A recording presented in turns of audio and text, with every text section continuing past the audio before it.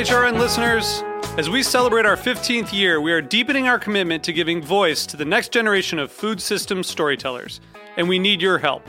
Our internship and fellowship programs help activate new possibilities for underrepresented and underestimated young people through experiential journalism, audio engineering, and production training. Through these unique programs, HRN helps food equity stewards build essential workforce readiness skills that expand their potential and foster economic mobility. Please consider supporting these critical programs. And with a minimum donation, you can be entered to win a dinner for two at an amazing restaurant in one of 8 cities and tickets to a concert at a great venue in one of those cities. We have incredible partners across the country who have donated, as they also share our passion for helping to educate the next generation of food systems storytellers. Check out heritageradionetwork.org/15 to donate and enter to win today. That's heritageradionetwork.org/15 to donate and enter to win today. And make sure you donate before March 31st. Thank you. This episode is brought to you by Wisconsin Cheese. Our Master Cheesemaker program is one of the only 2 in the world. So it's no wonder every master in America has called Wisconsin home. Find your next favorite cheese and meet our makers at wisconsincheese.com.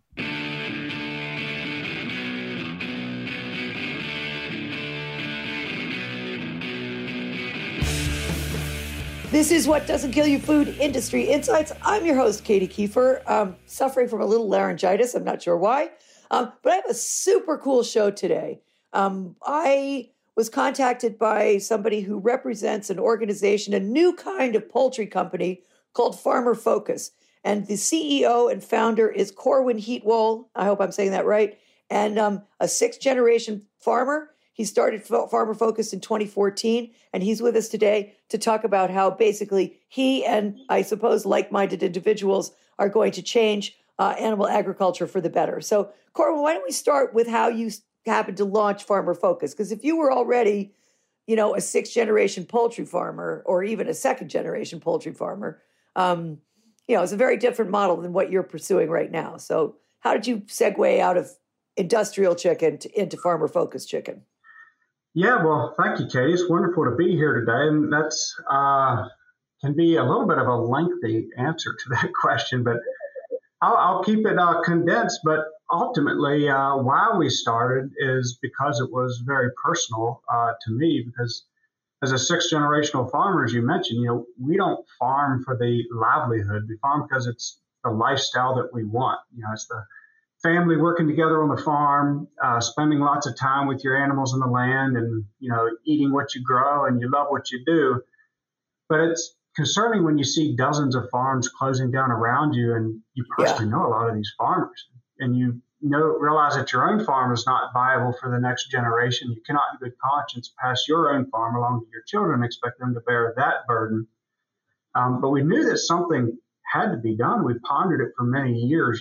What are we going to do to bring a solution to these issues? And talked about it a lot. And I heard so many people say, well, farmers can't start chicken companies. And for the most part, they're right. Yeah. But we didn't let that stop us from trying to find a way to break through that and to be able to create a completely different model than the vertically integrated model, which I know you're very familiar with. Yes. And in a way that worked for everyone. It works for the farmers, works for the company, works for the consumers, and ultimately it's just a way to connect farmers with consumers. Yeah, right. Okay, so I'm assuming that your dad and maybe your granddad were, doing the industrial model as envisioned by, say, Jim Jewell and whoever it was, Don Tyson, I think it was, or maybe it was, I don't know what Tyson's first name was, but anyway, but back in the 40s. So obviously you found that unsatisfactory. So tell us a little bit about how your model differs from that traditional integrator style where the integrator owns the eggs, brings the chicks, owns the birds, gives you the feed, tells you what to do, and then takes the birds away. And, if you're lucky, you get a decent price point for your birds, but you, of course, never know whether you're going to get, 50 cents or 75 cents, right? So how did you change that up? Yeah, I'll explain that. But another thing that was a big challenge with the vertically integrated model is not just owning everything, controlling everything, but that was the pay system that's called the tournament pay systems. It's where farmers Yes. actually compete against each other. And so in order for one farmer to win, another farmer had to lose. So when we got, things around and our sales were beyond what I could produce on my own farms, we needed to create our what we call the farmer focus model. It's the structure of that relationship and how we partner with our growers. And in order to develop that, I got a group of farmers together and we sat down around a kitchen table and asked the farmers, "What do you dream about?" And they said, "Well, I want to own the birds on my farm, and I want to have operational control of my farm, and I don't want to be paid on the tournament style systems." And so that day is really where our model was born, and that's what it does. So as everything in contrast that you just talked about with the integrator model is the farmer focused model that allows a full ownership of everything that's on a farmer's farm. And that's really important. Absolutely. Which, because of that, we can transfer the operational control of the farm to the farmer. And so the farmers aren't just inspired by this being an invested owner in the process. When you have control of something and the outcome is in your hands, it inspires a special level of animal husbandry, attention to detail that you won't get another way, and it's resulted in a higher quality at a lower cost. Interesting. So it's a formula for the consumers to win. Mm-hmm. Absolutely. What about the feed? Like, how do each farmer is in charge of his or her own, decisions about what they are feeding their flocks. Because that to me is always something that I thought was kind of an interesting part of the vertical integration, is that you have this, all these animal scientists, wherever they are in the Tyson, headquarters or Purdue or whatever. And they're determining that, the rations for these birds are going to be X, Y, and Z in terms of grain, in terms of minerals, in terms of vitamins and supplements and whatever. How do your farmers inform themselves? Like, how do they figure that out for themselves, or do you help them? Do they already know what they should be doing, and they had their own project in mind all along, and they just had to do what the integrator wanted before? Yeah, I love the question because it's really a big partnership between us and our farmers. And so we use our size to book quantities of feed at more attractive prices. And we partner with nutritionists and scientists then to help determine what our feed ration should be, so that each individual farmer does not have to worry about that. And then we work with our grower committees to say, is this working? How is it on the farms? Is it performing good? Do we need to make a tweak? Right. And so we work together with our farmers to come up with it, the ration, and then hold the feed mill accountable to pricing and quality and consistency and everything. So it's not where the company owns the hatchery and the feed mill, and if they make a mistake or things are not perfect, then the company is the bad guy, in quotes. Yeah. So with this, we are partnered with our growers to hold hatcheries and feed mills accountable to pricing and quality. So it takes out the combative approach, and it's completely collaborative. Wow, very interesting. So, one of the things that struck me about your company, well, first of all, let's talk about how, because you mentioned the size of your company. So, how much chicken are your farmer? How many farmers are you working with? How many birds are you producing per year? And what's your price point? Yeah, great questions there.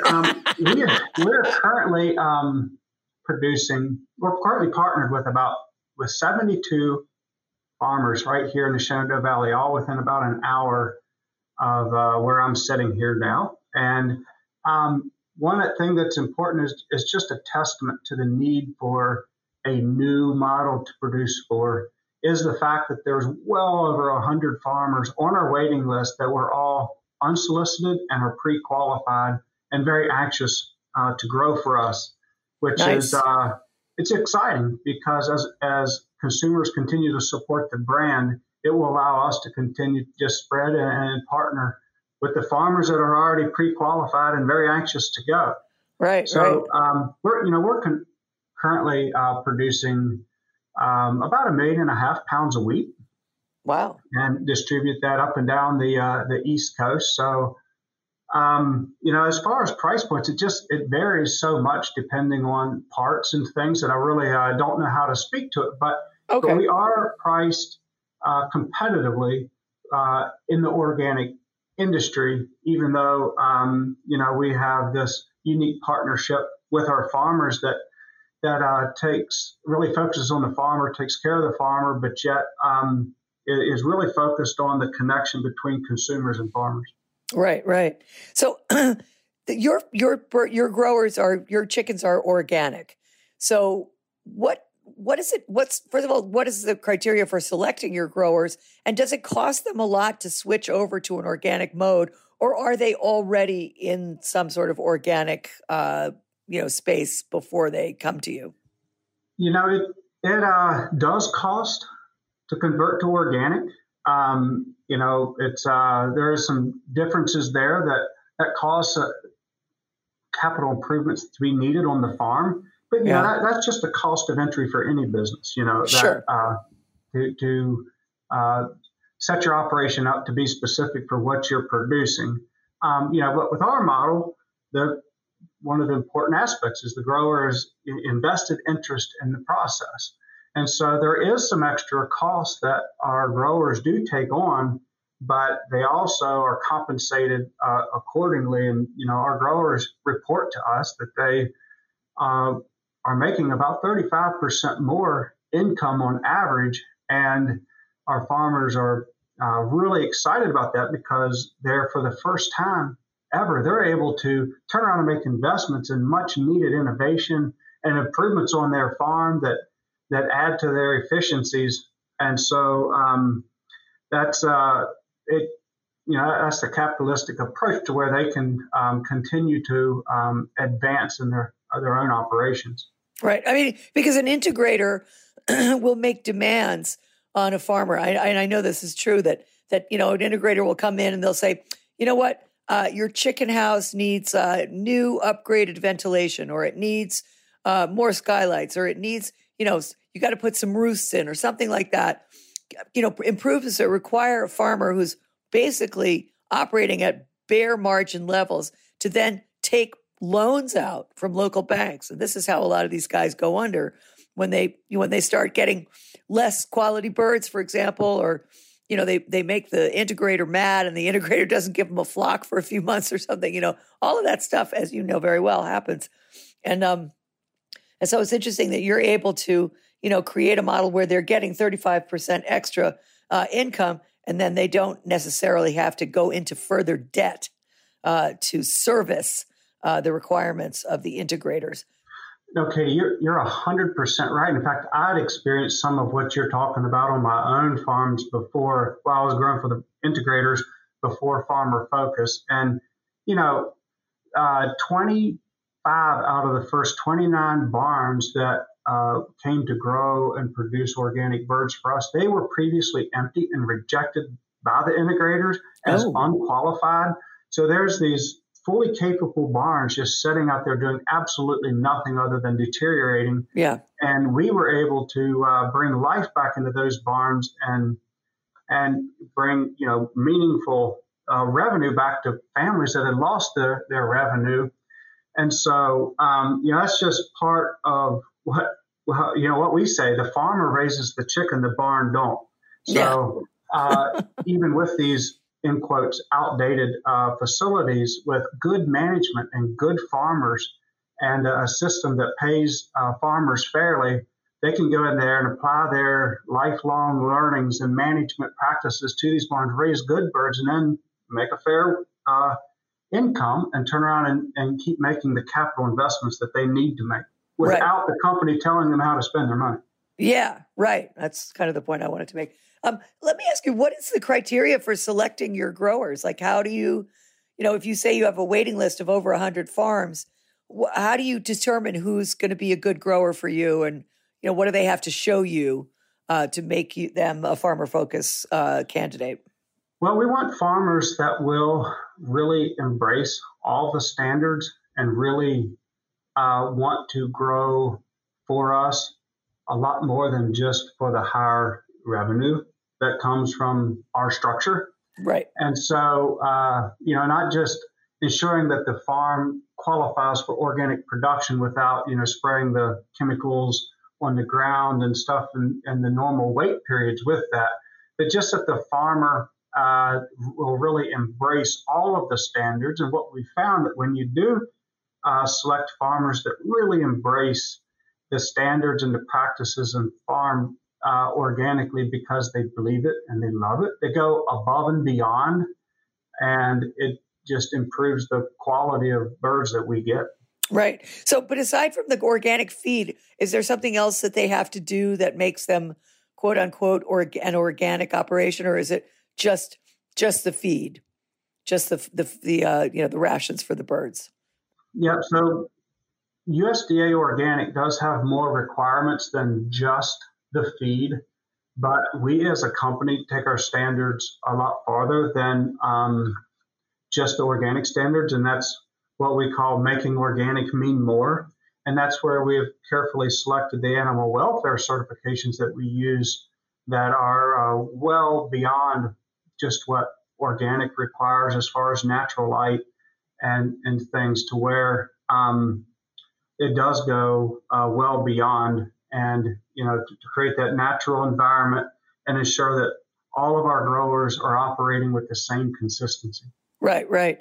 Do you actually send, I know later in if we have time, we'll talk about Nyman Ranch a little bit, but like Nyman Ranch, I'm very familiar with them. I've, done a lot of radio stuff with them, been on a lot of their farm tours and stuff. They have agents who are going into the field and working with their growers every single year. Like every farm gets somewhere between 2 and 6 visits a year to see how they're doing with the pigs.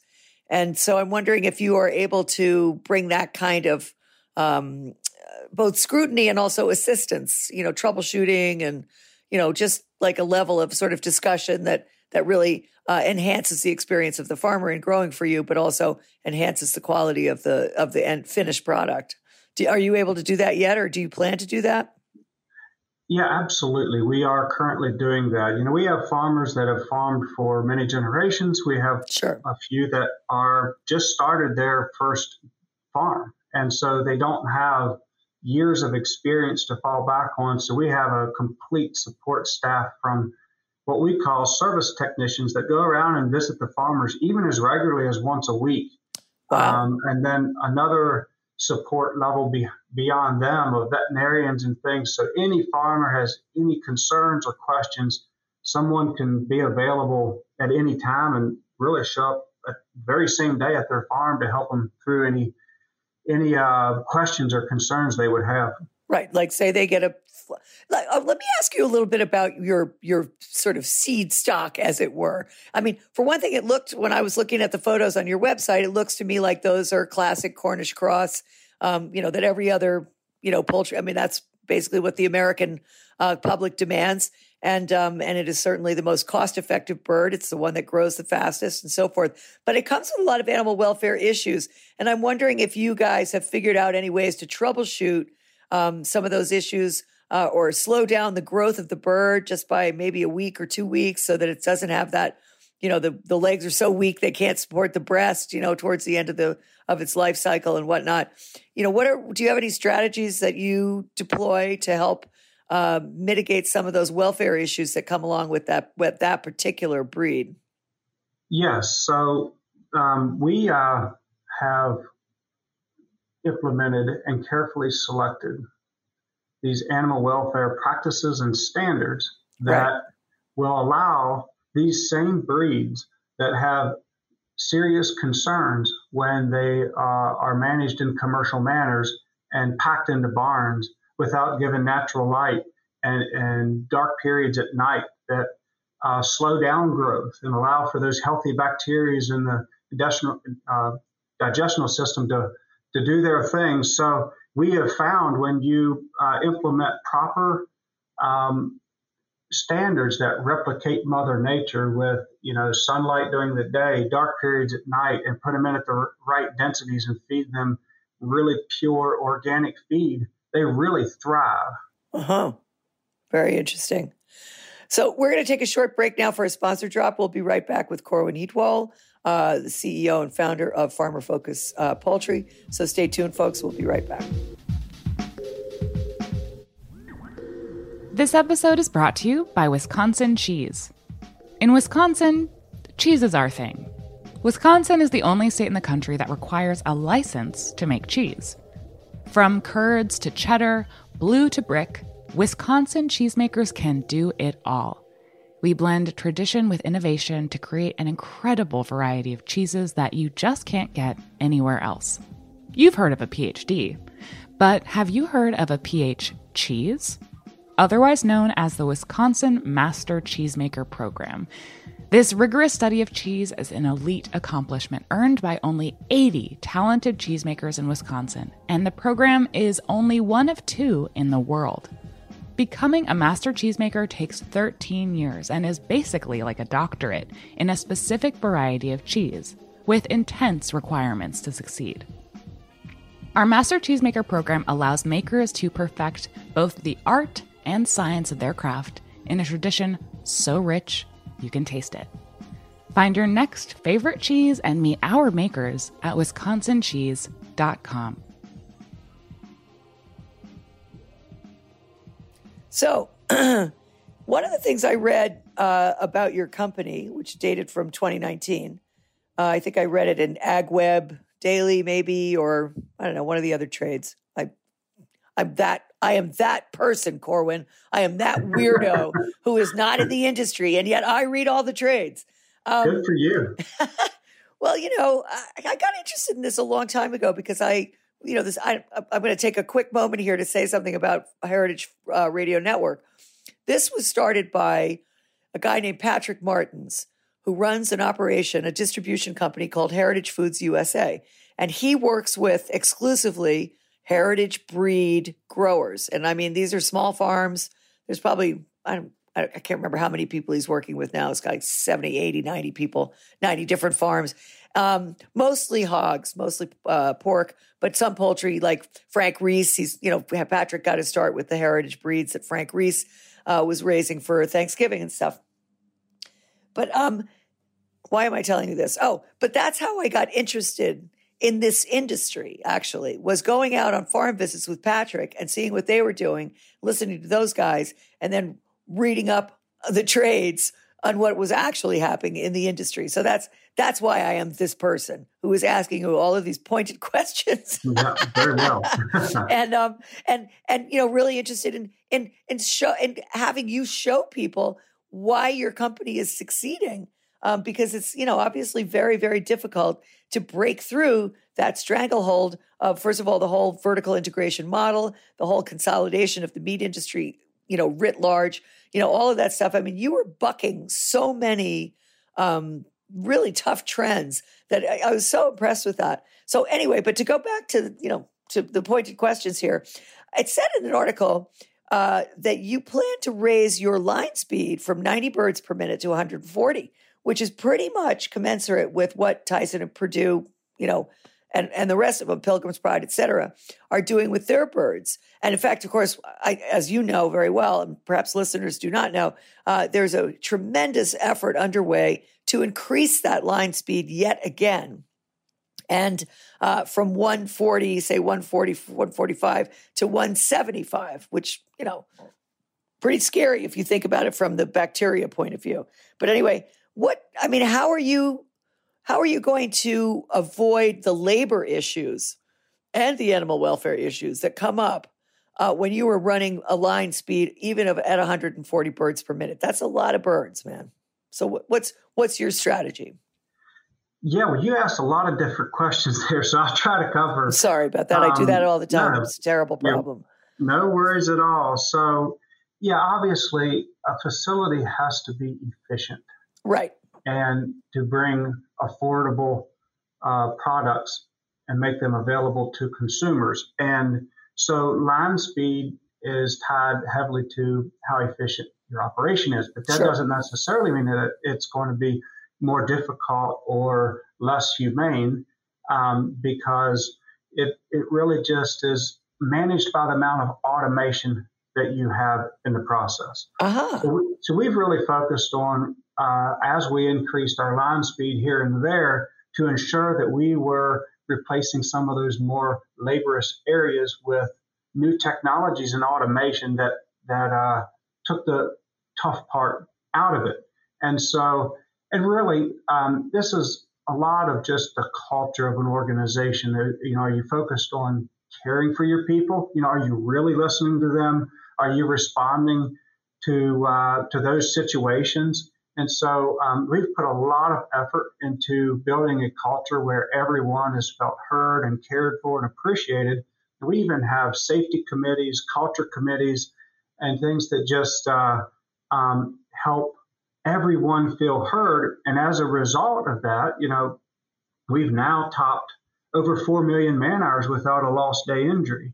And, Amazing. Our injury rate is about 25% of industry standard. And, we don't have any secret sauce or anything, but we care about our people. Right. And we want to make sure that every day they go home in better condition than when they came to work. And so we need to hear for them and support them and make sure that everything we do in our operation is positioning people to have a good day. And it even comes down for, if the job is tough, let's rotate more often. Just little things like that can make such a big difference. Yeah, that's a very good point. If you rotate somebody off of if they're cutting 140 birds per minute, meaning say you're cutting one leg off, and you do that over and over again for a year, you're going to have a serious repetitive motion injury.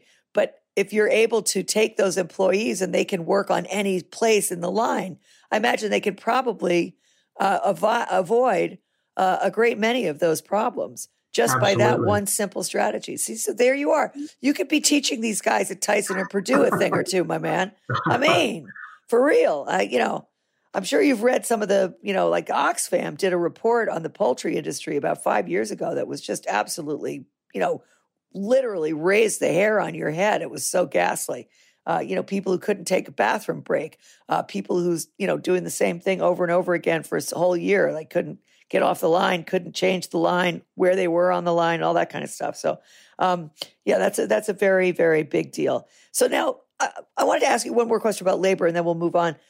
How did COVID affect you? What happened to your plant because you own your own processing plant, which is very unusual. And so how did you manage the whole issue with worker safety vis-a-vis COVID? I'm just curious, did your supply chain break down a little bit, or were you able to keep going because you got your people, you had them separated quickly enough so that you weren't losing a lot of workers? What was your strategy for that?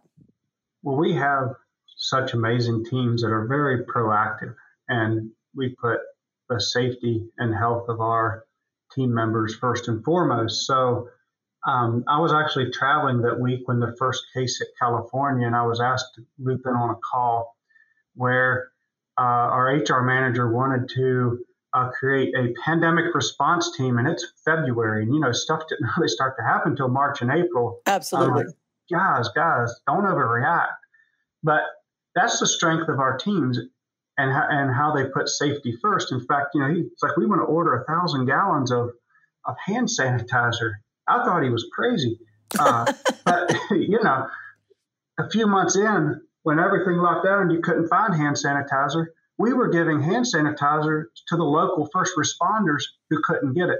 Wow. So it's that level of proactiveness of having, separation put into their cafeterias and making changes in the workplace for proper social distancing.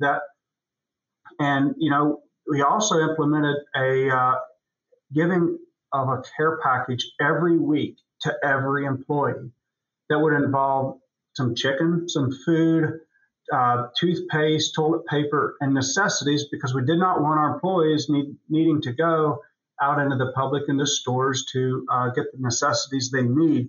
So yes, we did go way above and beyond, but I believe that that also played a role in the fact that we never missed a single shift.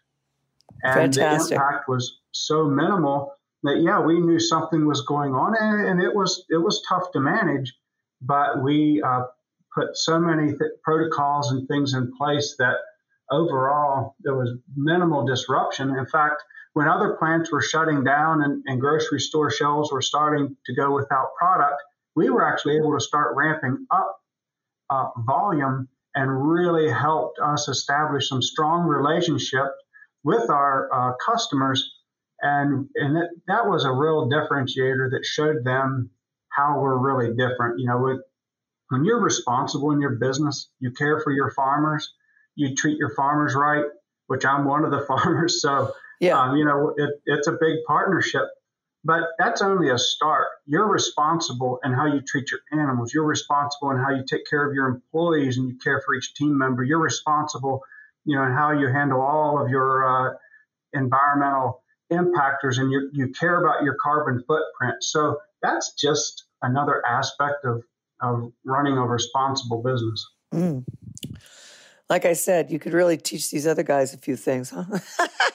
The fact that you have your own plant, because I think everybody, or a lot of my listeners, I talk a lot about the meat industry. I've been doing this podcast for almost 12 years. So, people who've been listening to me for a long time pretty much know what I know. So having your own plant, the real problem for most farmers is that they only have one or two places, or usually just one, where they can send their animals to be processed. And I mean that across the animal agricultural spectrum, not just in the poultry industry. So can you talk a little bit about how, having your own plant has allowed you to, expand the way you have, and what it has, how it has, affected your farmers for the better? I want to sort of get into the sort of the monopolization, consolidation of the industry, and how you're kind of breaking against that. Talk a little bit about that stuff. Yeah, having our own plant has allowed us to partner with a lot of farmers and give them another option. And like you said, a lot of areas have farmers have very few options. There's one, two, or three companies, and especially the areas where there's less companies, the growers are kind of tied to who's there, and so it puts them really under the thumb of the company that dominates that area, and then really limits the amount of flexibility a grower has if they need to change their relationship or do something different. The option might not even be there. So that's been very impactful for us to have the facility here. Is growers have a better option, and it's created a lot of competition for the housing in the area when there's more options, which has benefited all the farmers in the area. So, we think that's an incredible benefit, and would like to see that expand too. Absolutely. Let's talk a little bit, because we're going to wrap this up pretty soon. I don't want to, overwhelm people and also keep you for too long. But I want to talk about your distribution model, because you have birds, it says on your website, some 2,500 locations nationwide, although you mentioned that it's primarily on the East Coast, if I understood correctly.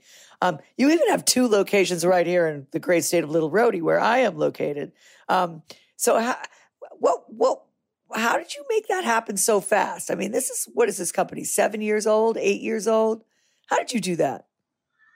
Yeah, well, we are 7 years old, but we really only launched the farmer-focused brand in 2018. Oh, and right. It has expanded incredibly fast. Even, we are, according to our data, we're the fastest growing organic chicken brand. And we are the number 2 organic chicken brand. So, how does that happen in a few short years? And I think it really comes down to the farmer-focused brand answering the consumer's call for transparency. They are hungry for a transparent brand. And that's why you see the Meet Your Farmer feature on every package that allows every consumer on every package to trace back to the farmer, not just a farmer, the exact farmer that raised that bird for them. And so it's important that to bring that level of transparency, but y'all know it's important to the farmers because this allows the farmers to feel closer to the end consumer, and it empowers the farmers even more. Right. But the consumers love that level of transparency. It's transparent in how we treat our farmers, the care we give our animals, and everything. So we felt this pull that has really expanded the brand. And, then it's just about, managing the company and the logistics to help make the product available and keep it affordable. And have you found that, I know it's not called the Grocery Manufacturers Association anymore, but whatever it is, have you found that, stores or grocery store chains like Stop and Shop, say, for instance, or Kroger's or something like that, are they super receptive? Are they, obviously you're keeping your prices competitive, but I'm sure they cost a little bit more than probably even Purdue's organic brand, which is, I think, Harvest Land is what it's called, right? Yeah, that's correct.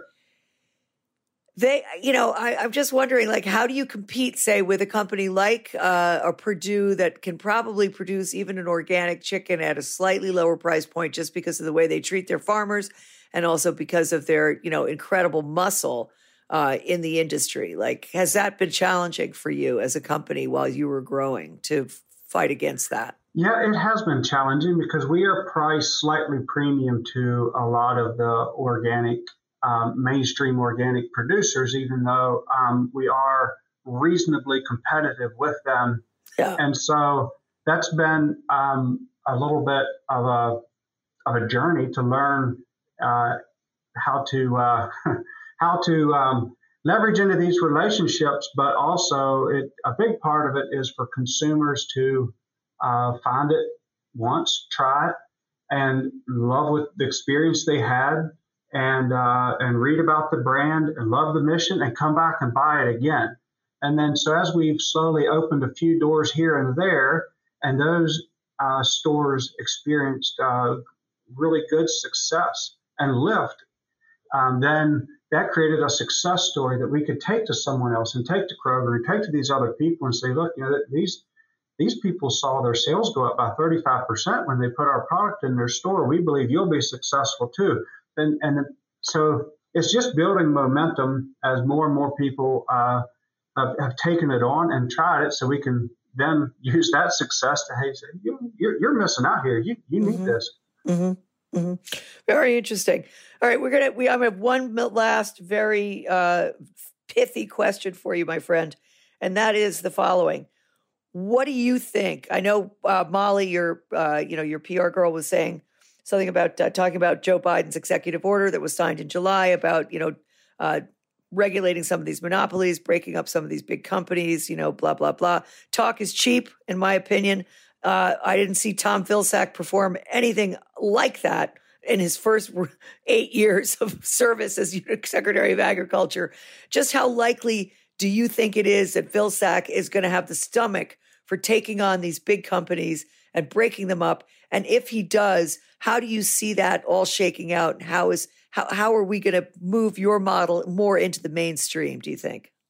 Again, multiple questions in one question. I apologize. And not easy questions either. No, sir. Definitely not. I think that what we've seen come out here recently where the USDA is allocating, resources and programs to help small companies become processors and increase their processing capabilities is an example of how the USDA is starting to really understand and then start to lean in on a solution. Right. Because when they help people like me achieve processing capabilities, look what it can do for our farming community. Right. And so that's where I believe that they are going to be really putting some boots on the ground in meaningful ways here. Mm-hmm. Very interesting. And would you also say, going along with that, and to go back to your previous answer about the fact that you're even though your chicken might be a couple of cents more a pound than, say, one of the big, Tyson type brands of organic, would you say that consumers are ready to start paying more money for something like chicken or pork, for that matter? Yes, consumer trends have absolutely shown that consumers are anxious and ready to support brands that align with what they believe in. And so, especially when it's a slight premium and not a double or triple kind of scenario. Right.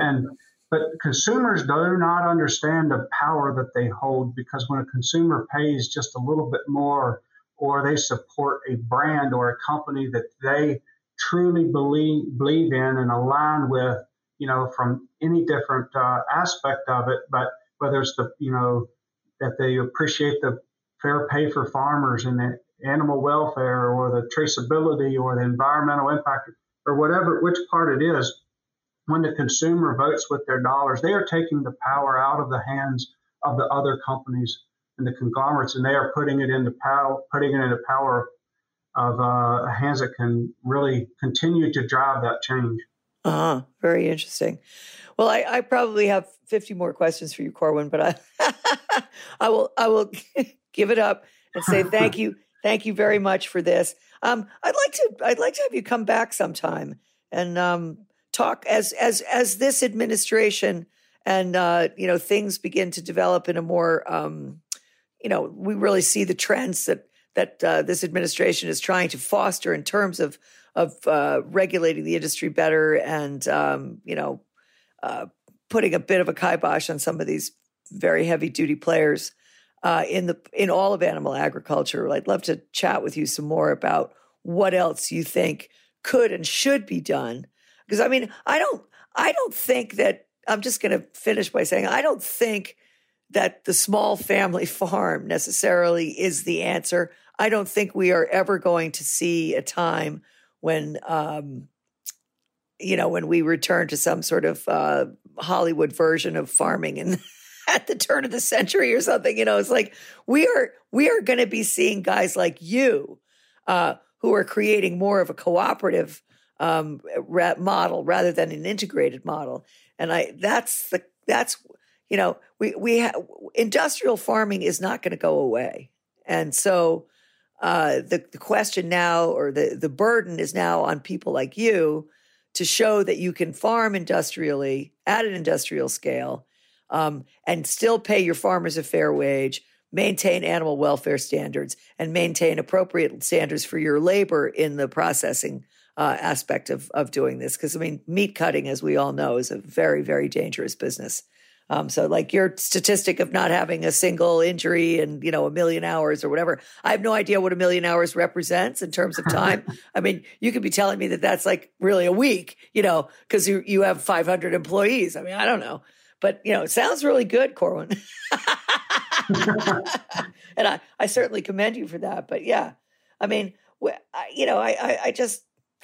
love what you're doing. I got to say, I was a little bit skeptical, but I'm feeling more convinced. I think you're onto something major here, especially with the. Let me ask you one last question, actually, before I totally wrap this up. Nyman Ranch guarantees a price point for their farmers, no matter what the market is. Are you able to do that for your people? Yes, our farmers are price protected from substantial swings in the industry. So, and that's part of what I was talking about with booking feed and locking that in. And then, the company can take the historical performance and we will guarantee a farmer a price before the birds even come to the farm. So that's where the farmers aren't just competing against each other. They are guaranteed a price. So that's also important in our model that protects farmers to ensure that, they will have the revenues that they need. And the revenues as they project. Because that's obviously the big problem with other vertical farming, captives, is that they never know what they're going to get. They never know how much money they're going to get until that bird goes into the plant, gets weighed and cut up, right? So your model is saying, I don't care what happens. I don't care what the market is. I don't care what feed costs are. You are going to get, $3 a pound come hell or high water. That's huge. And that allows a farmer to plan and to plan for the future. So anyway, sir, is there anything else you want to say? Tell people where they can learn more about Farmer Focus. Yeah, just go to farmerfocus.com and meet our wonderful farmers and read about the wonderful things that they're doing. Yep. And nice photos and everything, people. And also, there's a list of all the stores. So whatever state you're in, who's listening here, you can go to this website and see where Farmer Focus chickens are sold. I know I'll be trotting right up to North Kingstown in the next week or so to buy myself a Farmer Focus chicken. So thank you so very much for your time today, sir. I really appreciate it. Yep. Thank you, Katie. Take care.